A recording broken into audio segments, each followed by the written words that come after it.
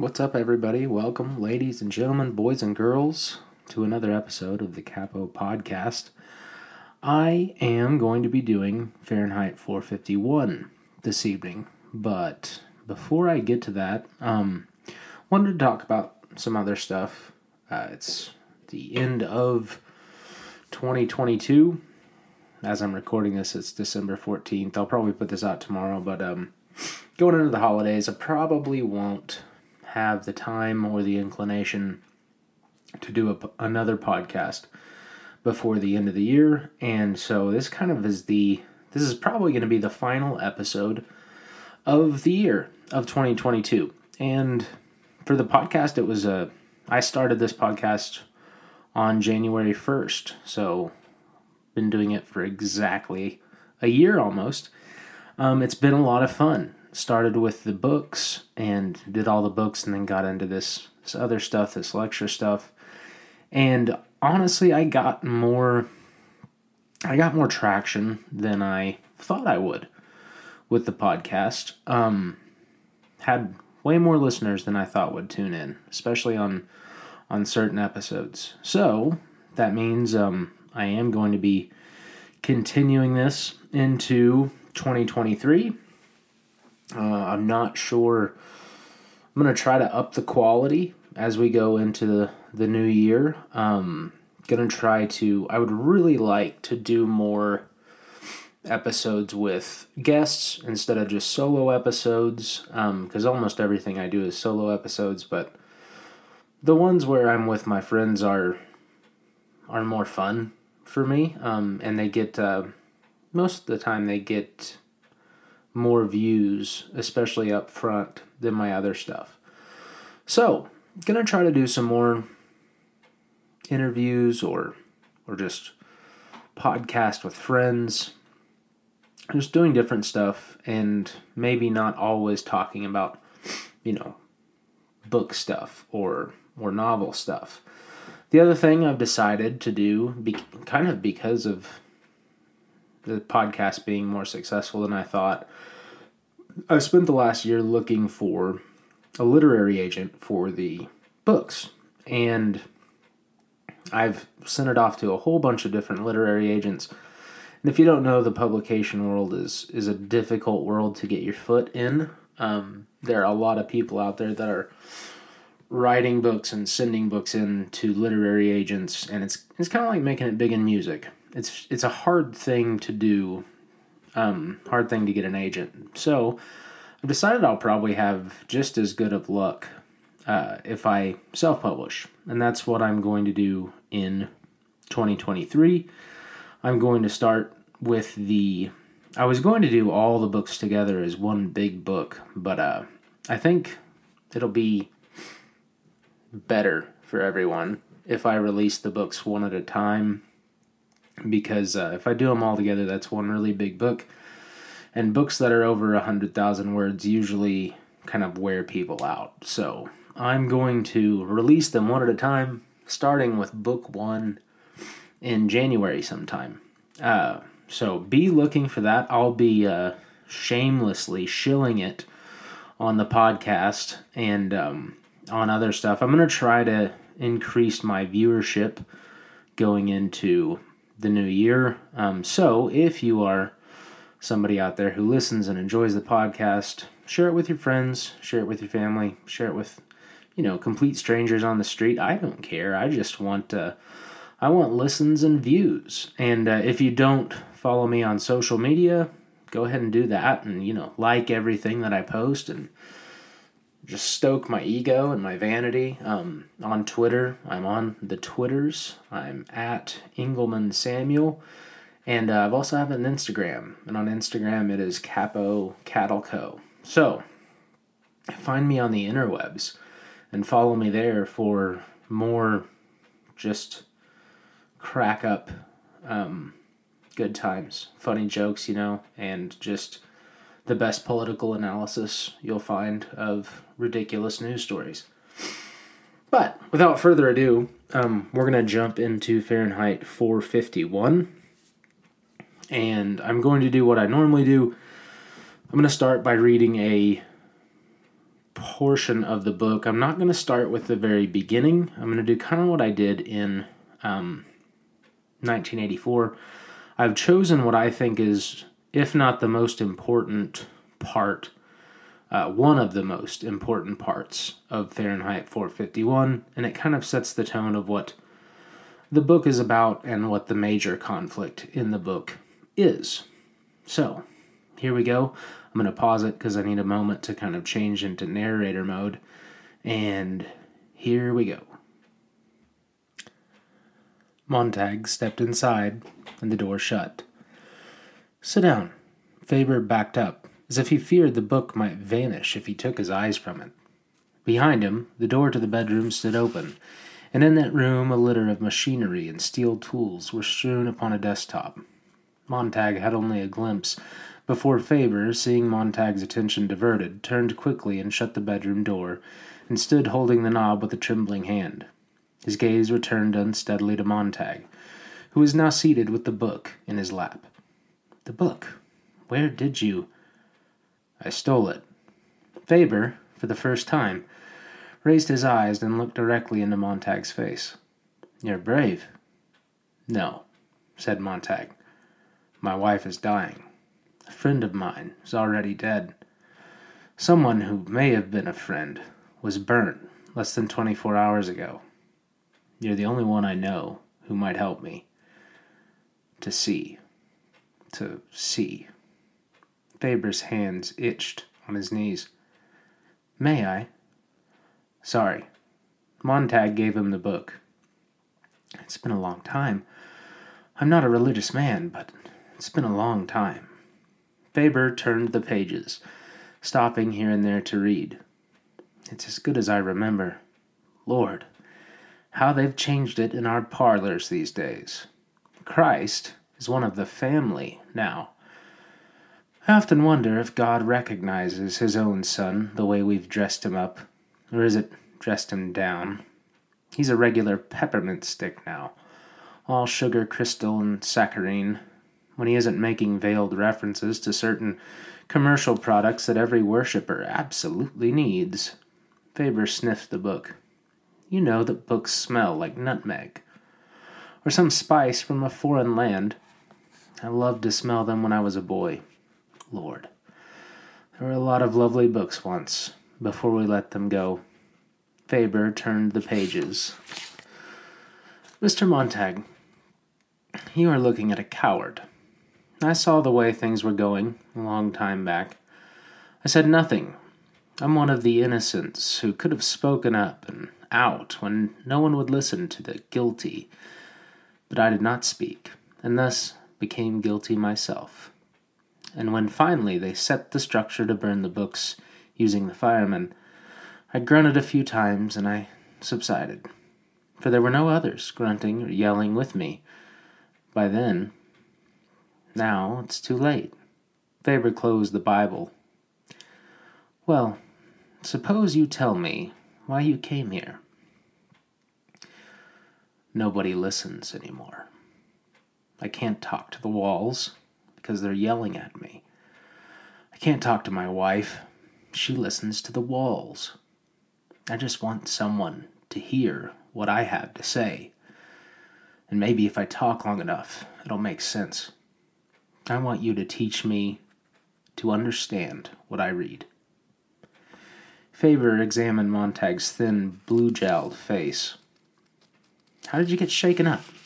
What knocked the torch out of your hands?" "I don't know. We have everything we need to be happy, but we aren't happy. Something's missing. I look around. The only thing I positively knew was gone was the books I'd burned in 10 or 12 years. So I thought that books might help." "You're a hopeless romantic," said Faber. "It would be funny if it were not so serious. It's not books you need. It's some of the things that were once in the books. The same things could be in the parlor families today.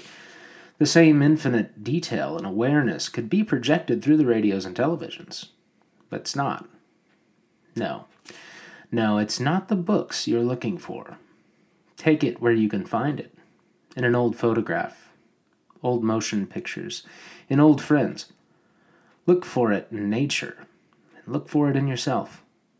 Books were only one type of receptacle, where we stored a lot of the things we were afraid we might forget. There's nothing magical in them at all. The magic is only in what books say, how they stitch the patches of the universe together into one garment for us. Of course, you couldn't know this. Of course, you still can't understand what I mean when I say all this. You are intuitively right. That's what counts. 3 things are missing. Number 1. Do you know why books such as this were so important? Because they have quality. And what does the word quality mean? To me, it means texture. This book has pores. It has features. This book can go under a microscope. You'd find life under the glass, streaming past an infinite profusion. The more pores, the more truthfully recorded details of life per square inch you can get on a sheet of paper, the more literary you are. That's my definition, anyway. Telling detail, fresh detail. The good writers touch life often. The mediocre ones run a quick hand over her, and the bad ones rape her and leave her there for the flies. So now you see why books are hated and feared. They show the pores in the face of life. The comfortable people who only want wax moon faces, poreless, hairless, expressionless. We are living in a time when flowers are trying to live on flowers instead of growing on good rain and black loam. Even fireworks, for all their prettiness, come from the chemistry of the earth. Yet somehow we think we can grow feeding on flowers and fireworks without completing the cycle back to reality.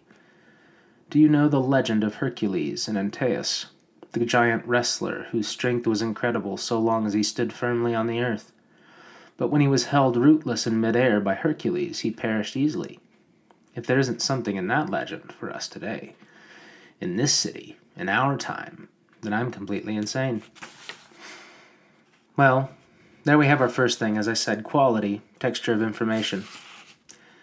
And the second, leisure. Oh, but we've plenty of off hours. Off hours, yes. But time to think? If you're not driving 100 miles an hour at a clip where you can't think of anything else but danger, then you're playing some game, or you're sitting in some room where you can't argue with the four-wall televisor. Why? The televisor is real. It is immediate. It has dimension. It tells you what to think, and it blasts it in. It must be right. It seems so right. It rushes you on so quickly to its own conclusions your mind hasn't had time to protest. What nonsense. Only the family is people. I beg your pardon? My wife says that books aren't real. Well, thank God for that. You can shut them. Say, hold on a moment. You play God to it. But who has ever torn himself from the claw that encloses you when you drop a seed in a TV parlor? It grows you any shape it wishes. It is an environment as real as the world. It becomes and is the truth. Books can be beaten down with reason. But with all my knowledge and skepticism, I've never been able to argue with a 100-piece symphony orchestra, full color, 3 dimensions, and being in and part of those incredible parlors. As you see, my parlor is nothing but 4 plaster walls. And here, he held out 2 small rubber plugs for my ears when I ride the subway jets. Denham's dentrifists. They toil not, neither do they spend, said Montag, eyes shut. Where do we go from here? What books help us? Only the third necessary thing could be given us. Number 1, as I said, quality of information. Number 2, leisure to digest it. Number 3, the right to carry out actions based on what we learn from the interaction of the first 2. And I hardly think a very old man and a fireman turned sour could do much this late in the game. I can get books. Yeah, you're running a risk. That's the good part of dying. When you've nothing to lose, you run any risk you want. There. You've said an interesting thing, laughed Faber, without having read it. Are things like that in books? But it came off the top of my mind. All the better. You didn't fancy it up for me or anyone, even yourself. Montag leaned forward. This afternoon I thought that if it turned out the books were worthwhile, we might get a press and print some extra copies. We? You and I. Oh, no. Faber sat up. But let me tell you my plan. If you insist on telling me, I must ask you to leave. But aren't you interested? Not if you start talking the sort of talk that might get me burnt for my trouble. The only way I could possibly listen to you would be if somehow the fireman structure itself could be burnt. Now, if you suggest that we print extra books and arrange to have them hidden in firemen's houses all over the country, so that the seeds of suspicion would be sown among the arsonists, bravo, I'd say. Plant the books, turn in the alarm, and see the firemen's houses burn. Is that what you mean? Faber raised his brows and looked at Montag as if he were seeing a new man. I was joking. If you thought it would be a plan worth trying, I'd have to take your word it would help. You can't guarantee things like that. After all, when we had all the books we needed, we still insisted on finding the highest cliff to jump off of. But we do need a breather. We do need knowledge. And perhaps in 1,000 years, we might pick smaller cliffs to jump off of. The books are to remind us what asses and fools we are. They're Caesar's Praetorian Guard, whispering as the parade roars down the avenue, "Remember, Caesar, thou art mortal." Most of us can't rush around, talk to everyone, know all the cities of the world. We haven't time, money, or that many friends.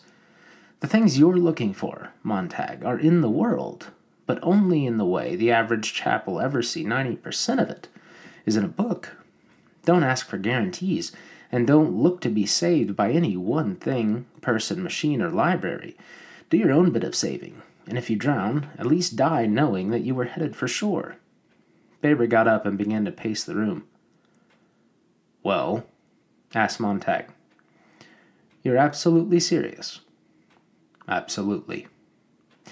It's an insidious plan, if I do say so myself. Faber glanced nervously at his bedroom door. To see the firehouses burn all across the land, destroyed as hotbeds of treason. The salamander devours his tail. Oh, God. I've a list of firemen's residences everywhere, with some sort of underground. You can't trust people. That's the dirty part. You and I, and who else will set the fires?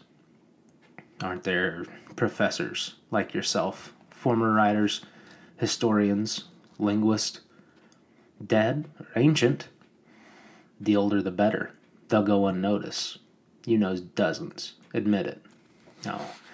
There are many actors alone who haven't acted Pirandello or Shaw or Shakespeare for years because their plays are too aware of the world. We could use their anger, and we could use the honest rage of those historians who haven't written a line for 40 years. True. We might form classes in thinking and reading. Yes. But that would just nibble the edges. The whole culture shot through. The skeleton needs melting and reshaping. Good God, it isn't as simple as just picking up a book you laid down half a century ago. Remember, the firemen are rarely necessary. The public itself stopped reading of its own accord. You firemen provide a circus now and then, which buildings are set and crowds gather for the pretty blaze, but it's a small sideshow indeed, and hardly necessary to keep things in line. So few want to be rebels anymore, and out of those few, most, like myself, scare easily. Can you dance faster than the White Clown, shout louder than Mr. Gimmick, and the Parlor Families? If you can, you'll win your way, Montag. In any event, you're a fool. People are having fun. Committing suicide. Murdering. A bomber flight had been moving east all the time they talked, and only now did the two men stop and listen, feeling the great jet sound tremble inside themselves. Patience, Montag. Let the war turn off the families. Our civilization is flinging itself to pieces. Stand back from the centrifuge. There has to be someone ready when it blows up. What? Men quoting Milton, saying, I remember Sophocles, reminding the survivors that man has his good side too? They will only gather up their stones and hurl at each other, Montag. Go home. Go to bed. Why waste your final hours racing about your cage denying that you're a squirrel? Then you don't care anymore. I care so much I'm sick. And you won't help me. Good night. Good night. So, I picked a pretty long section there to read, but every bit of it I feel like is important. It gives you a good sense of what is going on.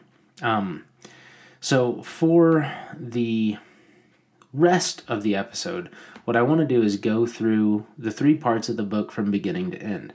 Now, you've already met a couple of the characters, and I'll reference them again when we get there, but hearing all that should give you a better view of the book that I describe. And I'm trying to keep this one a little bit shorter than 1984, go into a little less depth, and hit a little more kind of points of interest to the story. That way, if you're one of my old students or a student that wasn't one of mine, whoever you are, if you're somebody who has to take a test on this or needs to just listen to an analysis or a summary, this can help you out that way, and I won't get too deep into the weeds. So, book 1, the first of 3 parts in this book, is called The Hearth and the Salamander. And the first guy you meet is Guy Montag. And Montag is the guy that we were having the exchange with a second ago. He's the first man you meet, and he is the protagonist of the novel. But when we first meet him, we see this very ominous and sinister guy. He is a fireman, but in this world, the job of the fireman is to set things on fire, to burn down homes and sometimes burn people alive. And in the introduction, he's in love with his job. He's in love with the fire. It's almost hypnotizing to him. He's in love with the smell of kerosene and the feeling of the flames and the heat. And he is reveling in the burning of someone's house and burning books.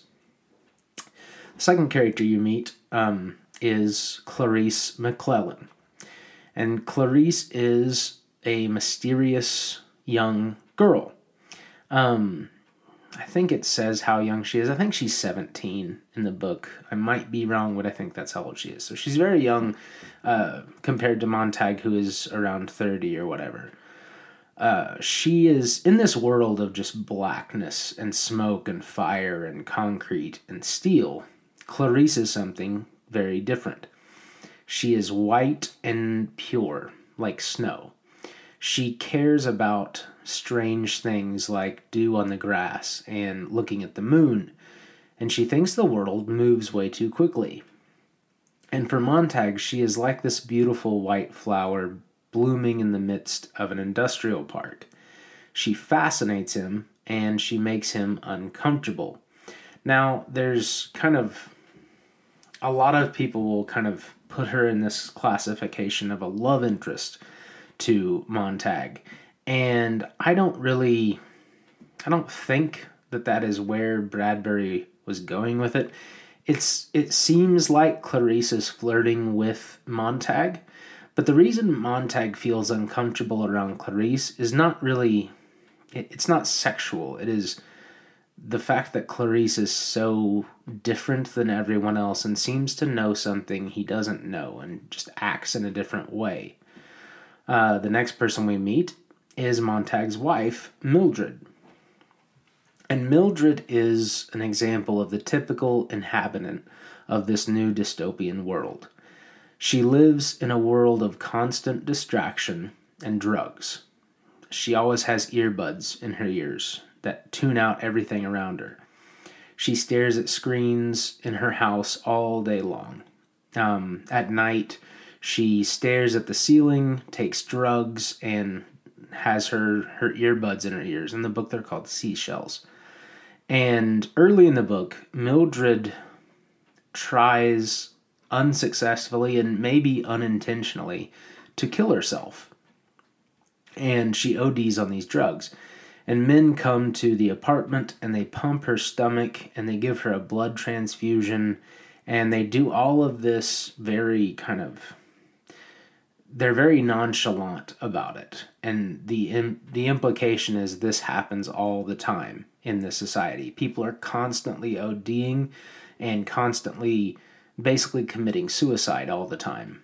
And it shows us that Mildred isn't an exception, she's the rule, and that Clarice is the exception to that rule. Early in the book, during this ODing of his wife, Montag has a moment, and he looks down at his wife, and it's a very transformative moment that's going to drive him forward into the story, and it's the first conflict in the novel. There's lightning going on and storm. The city is lightning's cracking all over, and Montag is just struck by this emotion and feeling and panic. And probably for the first time in a very long time, he has this individual original thought. And that thought is that he's not happy. Something is wrong. Something is wrong with his life. Something is wrong with his world. Something's wrong with his wife. There's something very wrong. Now, the title of part 1, The Hearth and the Salamander, tells us a little bit about what's going on. The salamander is Montag's job. It's the fire truck that they drive. They call them salamanders.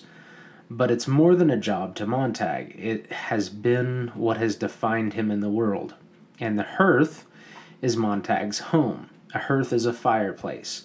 And in the old days, it was always in the center of the home because it warmed the whole house. But a hearth is more than just a fireplace.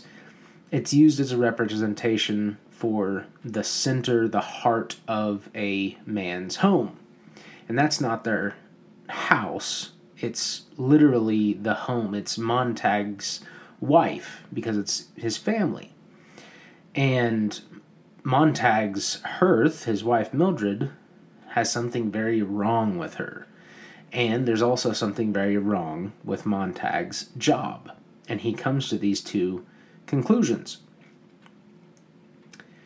The next thing we meet, character, it's a thing. It's called the Hound. And the Hound is a mechanized kind of robot dog that the firemen use to track people. And I say dog, it has 6 legs or 8 legs like a spider, and they call it the Hound, but it's a robot. It's a horrifying robot, and it's trained to track and kill.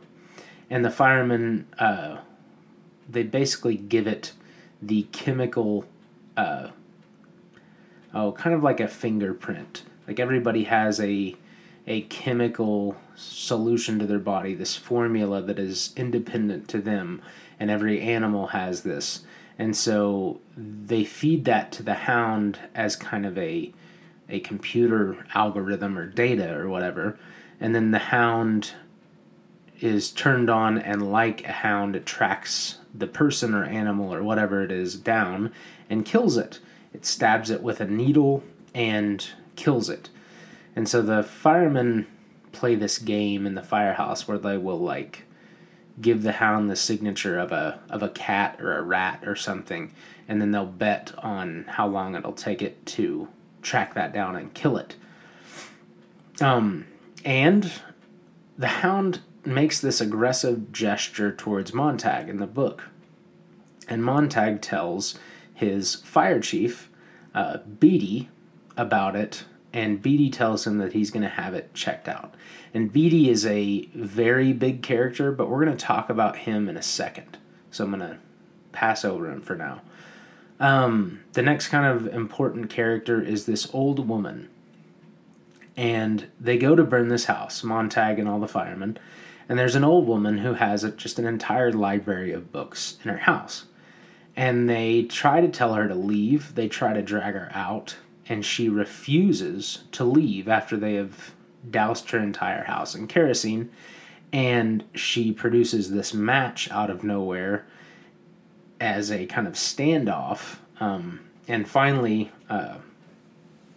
Beatty drags Montag out of the house, and the old lady lights herself and her house on fire, and it's this sort of protest.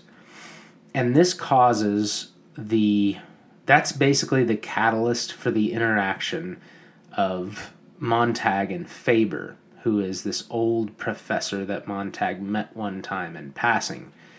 And after Montag watches this woman burn herself alive and is staring her in the face when she does it, between that and his wife's attempted suicide, Montag is starting to have some doubts. And he's starting to doubt his profession. He wonders why he's unhappy. He wonders what lies he has been told, what history he's been told that's not actually history. And all of that drives him to seek out Faber, who we'll talk about again here in a second. Now, after Montag has his little doubt, Beatty picks up on that. And Beatty is the fire chief. He is the villain of the book. He is this guy that tries to talk Montag back into the fold. He tries to bring Montag back into the firemen by kind of feeding him a little bit of information that he thinks will help Montag understand. So Beatty comes to Montag's house and he explains history to Montag. And he tells Montag that minorities and special interest groups got so offended by everything that everyone just stopped writing books. And now society is built around one thing, and that thing is happiness. And happiness is the only thing that matters. And the belief is that thinking makes people sad. And instead of thinking or reading, people are just given this hollow and empty entertainment. Races, reality television, sports, constant news, distractions, and drugs. And Beatty explains to Montag why that is a good thing, why that is the best. He says that, free thinkers have become pariahs in this society. And he tells Montag that he's read books and there's nothing important in them. Montag isn't sure why, but this explanation makes him decide to quit being a fireman. If everything is just about being happy, why isn't he happy? He doesn't quite understand how sinister the world is yet. He just knows that he's not happy and he doesn't know why. So after Beatty leaves, Montag reveals to you, the audience, and also Mildred, a secret. And Montag's secret is that he has been hoarding some books. At a few different houses, he has stolen books and shoved them into his shirt and has taken them home and hidden them in his air vents. And he doesn't understand why he has taken these books. He just has. And then at the end of part 1, Montag opens up one of these books and reads it. And this is this revolutionary action, but he doesn't quite realize it yet. I mean, he knows what he's doing is wrong and can get him in big trouble and get his house burned down. He doesn't realize that he's become an enemy to the standing power structure. He's now an enemy of the state once he has kind of committed the sin of reading the book. Part 2 is called The Sieve and the Sand. And we see Montag as the sieve. And a sieve is a screen that you pour, rock or sand through to separate out larger pieces from smaller pieces. And Montag realizes he's like a sieve and the books are like sand. The knowledge and the ideas that are in them run right through him, and he can't hold on to it. He can't contain them. He doesn't know how. And so he reaches out to Professor Faber. And this is the part that we read.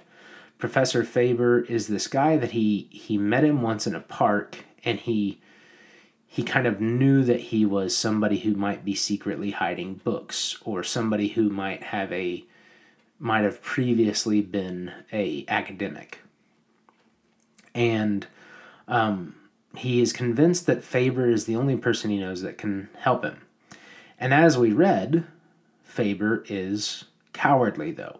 Faber believes that there's no point in bucking the system because it's an impossible task.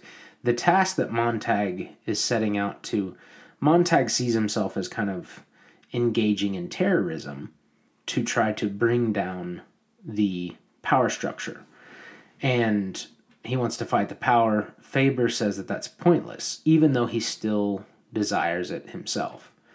And kind of at the end of the section I read, you had that line by Faber. He says the whole culture is shot through.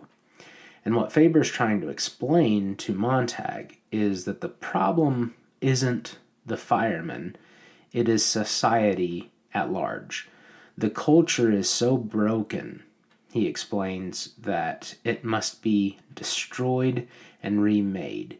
He thinks that they should wait for this nuclear war that's about to happen to turn off the televisions. And society, he thinks, will collapse into savagery, and people won't care about the books still for maybe 1,000 years until they come back to these ideas.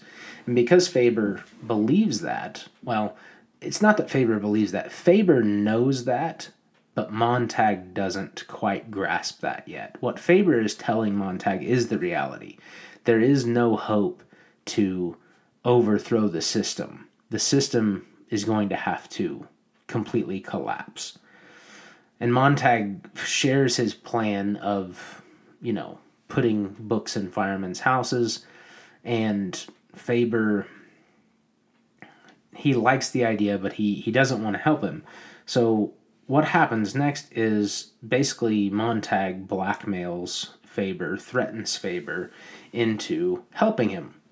And the way Faber is going to help him is he is going to be in his ear. Faber gives Montag this tiny little earbud that is kind of a secret one. It's one you can't see. You shove it. It's a bullet you shove deep in your ear, and Faber can talk into Montag's head, kind of like a voice that he hears. And so Montag leaves, and Faber is going to listen to everything that Montag encounters and try to help him kind of navigate the world, give him wisdom. So Montag goes home, and you can already, Montag is starting to come off the wheels already, or come off the rails. He's kind of losing it. He's so angry with society, and everything is pushing him to madness at this point. And he goes home, and his wife is hanging out with all her friends, and they're all stupid and shallow and loud, and they talk about nothing. They're just arguing about nonsense and talking about reality television. They talk about this last election that they had, and all the women reveal that they voted for the candidate who was better looking, and that's the only reason they voted for him.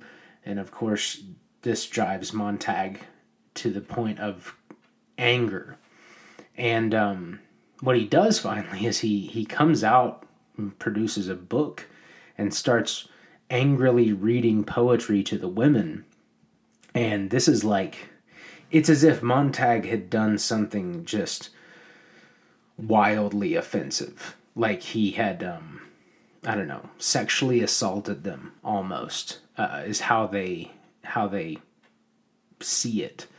And he reduces one of them completely to tears. Another one says that she's never coming back to this house. They threaten to turn them into the police.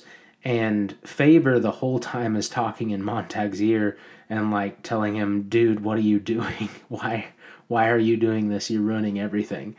And finally Montag kind of plays it off along with Mildred, and they lie and they say firemen are allowed to bring a book home every once in a while just so we can all see how ridiculous it is.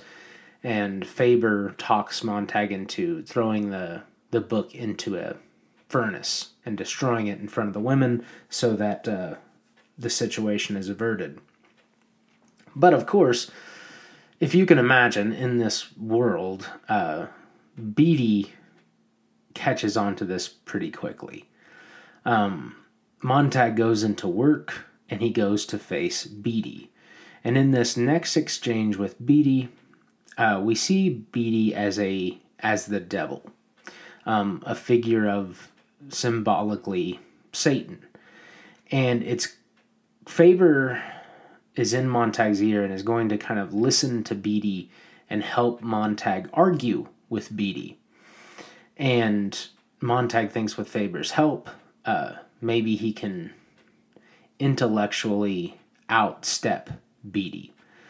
But it's clear immediately that Beatty knows exactly what Montag is thinking before he even says anything.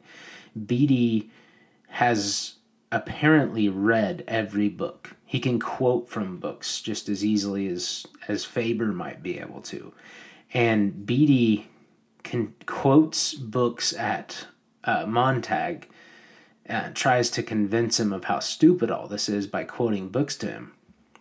And there's this very biblical symbolism in this scene because Beatty is playing the part of the devil, who is this villain that uses the truth mixed with lies to try to seem correct. And he tries to convince Montag into his way of thinking, but it's all a trick and a sleight of hand, like the devil in the desert tempting Jesus by quoting scripture at him. That's what this scene looks like. Next, we have Faber as kind of the voice of God. And if Beatty is playing the devil symbolically, Faber is kind of like this, well, let's not call it the voice of God. Let's say kind of an angel on his shoulder. So you have in all the old movies or something where you have the character standing there and he has an angel on one shoulder and a devil on the other. That's what Faber is playing against Beatty. And Faber listens to everything Beatty said, and he tells Montag that he's heard all of those arguments, and now he's going to present him with his own arguments that counter Beatty's arguments. And Faber is going to represent the truth and the beauty, and Beatty is representing, the anti-truth and the ugliness and the lies of the world. And Faber, even if he doesn't believe in God, he believes in the truth, and he believes that the truth is changing and eternal. Faber is he would be a classically liberal, educated, there's not many of these left classical liberals. They're all leftists now, and they don't really believe in all this stuff. But Faber is this classically educated liberal who believes that the truth is unchanging and eternal, and that human nature is a fact of our condition, and it can't be manipulated. Faber believes that the truth is like stone, and Beatty believes that the truth is whatever he says it is, or whatever we all as a society decide it is, which is a classically far left idea. It is what the majority decides it is, instead of the truth being the truth. If everyone decides that the sky is green, Beatty says the sky is green, and the truth is like sand. This is very close to 1984, with Winston arguing with O'Brien. It's almost the exact same argument, it is the same argument in Fahrenheit 451 as it is in 1984. Truth against lies, the idea of eternal, higher, natural truth versus the truth being this sort of postmodernist, Marxist idea of we can make the truth what we want it to be. If we all just, if the majority decides it, it will be made to truth. So, it's the oldest fight in all of mankind, truth versus anti-truth, good versus evil, God versus the devil. And Montag has to decide which way he wants to go. And Faber tells Montag that even though he's going to give him his view, which will be the truth, it's Montag that will have to decide which way he wants to jump or fall. Humanity has free will. And, of course, God speaks to us, but we get to decide whether or not we want to listen to the truth of what he has to say. And kind of like Faber, God lets us decide for ourselves which way we want to go. Now, for Montag, unfortunately, Beatty kind of thrust the choice upon him very quickly, because even before Faber has a chance to really talk to Montag and give him all these truths that he's going to, Beatty receives this call at the fire station. And Montag and all the men must answer the call, and they jump down the fire pole, and they go to the fire truck, and they head out. And Beatty is driving the Salamander, and he's got this big black, fireman cloak on, and it's flapping behind him in the wind as he drives, and it looks like bat wings, and it's just very kind of symbolic of the devil. It's reinforced in this final scene with Beatty maniacally laughing and driving down the street in the Salamander. And where do they end up?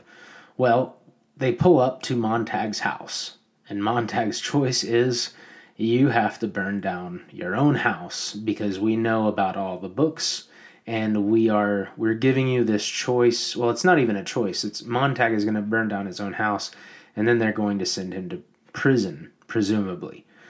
Part 3. And part 3 is called Burning Bright. And the beginning of part 3, we figure out that Mildred has betrayed Montag. She is the one that turned him in for having books. That is how they know about the books in Montag's house. That's how we ended up here in the end. And Mildred is leaving as Montag arrives with the other firemen, and Montag pleads with her, but she ignores him and gets in a taxi and drives away, and he'll never see her again.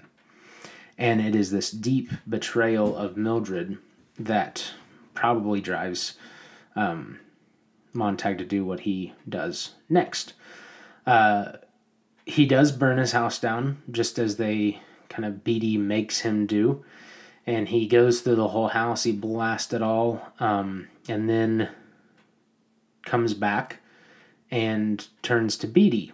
And Montag has this moment with Beatty where after he makes him burn the house down, obviously it's time for Montag to hand over the flamethrower and go quietly away to jail, or maybe to death, we don't know. And Beatty kind of has this "I dare you to" moment, and Montag takes him up on this dare and blasts him with the flamethrower and burns him to ashes. And then he punches out a couple of his fellow firemen, knocks them out or beats them with... He just goes crazy on the firemen. And then the Hound comes out of nowhere and tries to kill Montag, and Montag manages to blast it as well with the flamethrower, and it stabs him in the leg with this poison needle while he's blasting it. But Montag does escape for now. And Montag runs through the city, and he watches his own chase on the television through the windows of people's houses. And everybody is cheering for him to be caught and killed. They're watching the chase. The Hound is after him. And Montag runs, and he's finally able to make it to the river and the forest, and he escapes. And maybe for the first time in his life, Montag then experiences nature. He goes far outside the city, and kind of gets away from all the lights and the sounds, and sees trees and sees the river, and it's very alien to him. It's like he's entered a new world. And out here in the middle of all this dark, primeval forest, he sees a fire in the woods. But Montag immediately recognizes that this is a different kind of fire than the fire he's used to, the fire he's known, because this fire is being used for warmth and security. And the men that sit around this fire call to him to come and sit with them by the fire. And we finally meet the guys that Montag has really been searching for this whole time. These guys are the resistance, basically. They are the people who are opposed to this culture and this dying society. And they're what Montag set out to be from the beginning, but he didn't really know how.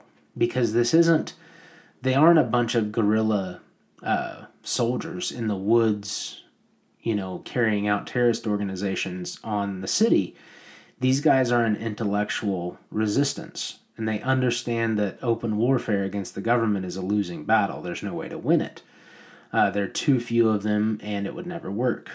And so what these men are, they're all intellectuals. They are professors, teachers, priests, and pastors.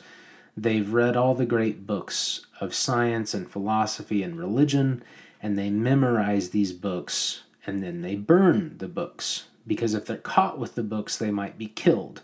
But the authorities don't suspect that all of them are walking around with all of these books in their brains. They just look like homeless kind of people shambling around on the fringes of society.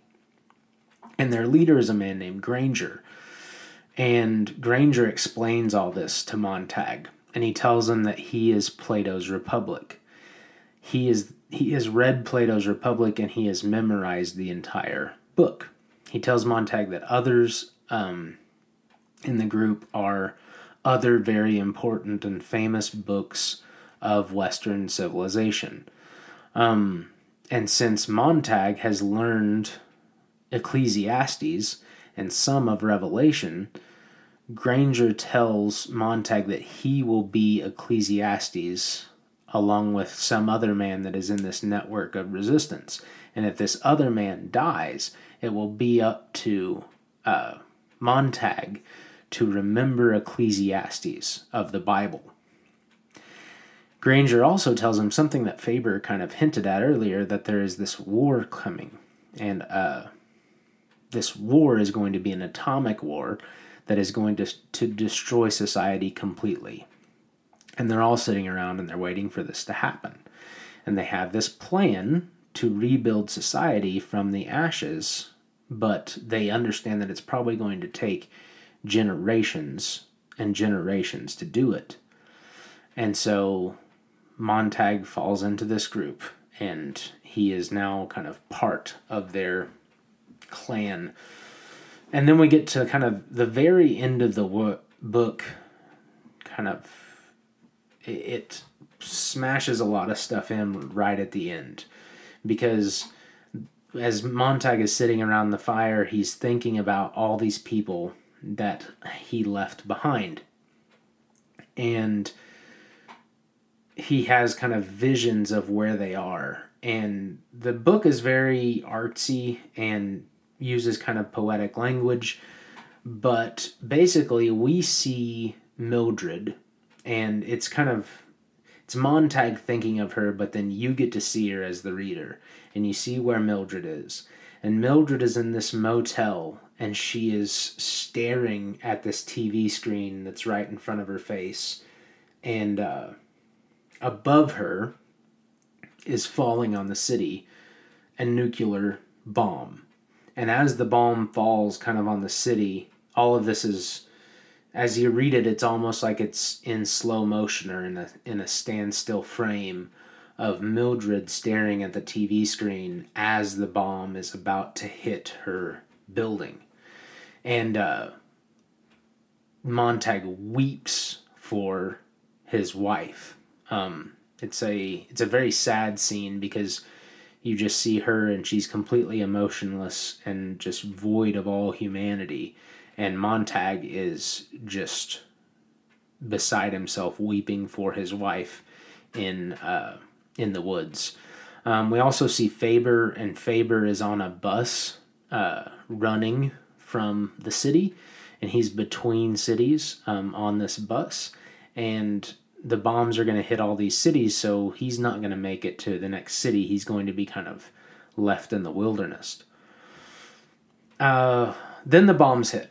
And the city is absolutely obliterated. And it's just like the men say, human society is destroyed. And Montag and the others, when the bombs hit, are clutching the earth and screaming and crying because it's this horrible, loud, terrifying moment. And once it's over and, the dust is settling, Granger talks to Montag about a couple things. And the first one is the phoenix. Granger talks about the mythical phoenix and how it is comparable to humanity. And he says we build ourselves up to these great civilizational heights, and then we burn and consume ourselves, and we have to rebuild from the ashes. And this time it's in a very literal sense. But Granger says that they have something that the phoenix doesn't have, and that's the knowledge and truth of human history through all these books. The next idea Granger talks about is the factory of mirrors. And he explains that the thing that keeps mankind in a constant cycle of destroying itself is the fact that new generations always spit on and discount their ancestors and the customs of their ancestors. And he says humans don't learn the one lesson of history that is most important, and that's the reality of human nature.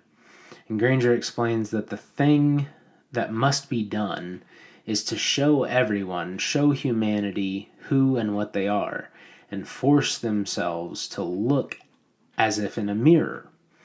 Only then, he thinks, can we finally move past this impulse to destroy ourselves. And he sees that as something that will happen sometime in the future. We'll finally stop blowing ourselves up eventually. And then we get to the very end. And the very end of Fahrenheit 451, I think, is a very hopeful and happy ending, as opposed to 1984, which was a terribly just sad and hopeless ending where the protagonist is completely defeated and then killed. Instead of that, the end of this, we see Montag actually victorious, because Montag has been racking his brain to try to remember, word for word, the book of Ecclesiastes. And he's been having a hard time with this until the bomb went off. And suddenly all the noise of the world is gone. And as he's walking with these other men in the silence through the trees, in the last few lines of the book, all of a sudden he remembers the ideas from the Bible. He finally understands the concept of the verse from Ecclesiastes that he's been trying to figure out. And then suddenly, from nowhere, the exact words, well, not from nowhere, because the exact words from the Bible come to his mind and are reciting themselves in his head perfectly. And then more words that he didn't even read from before come to him. And it's this verse from Revelation that refers to the healing of nations. And it's hinted at very heavily here at the end that Montag is hearing the voice of God, as the Bible is considered the words of God. So it leaves the reader with this very hopeful idea that Montag and these other men will be successful in their mission to kind of restart civilization, because they will have the assistance of God leading them forward. And that's why I really prefer, especially the ending of Fahrenheit 451 to 1984. I don't know why Fahrenheit 451 is so much more optimistic than 1984 or even Brave New World or Lord of the Flies. Lord of the Flies, Brave New World, 1984 are all British novels, and they were all kind of written at the very end or towards the end of the kind of British Empire. And those authors that wrote them kind of saw World War I and World War II. And I don't know, maybe that something in the British psyche was scarred and broken enough to where it knocked the hope out of them. And Ray Bradbury, when he writes this, he's an American novelist, and I feel like the part of the book that's American is this hopeful, optimistic outlook that even if everything is destroyed, then we will rebuild and we will kind of rise from the ashes like a phoenix. And I think that is the right attitude to have. I think we should all strive for that. So I'm at an hour. That's about long enough, I think. I guess I will. I might see you guys again before the end of the year if I get a wild hair or have something really interesting. But if I don't, I will see you on the other side of 2022, and I'll see you in the new year. Thanks for listening to the Capo Podcast. Thanks for your time. I'll catch you next time.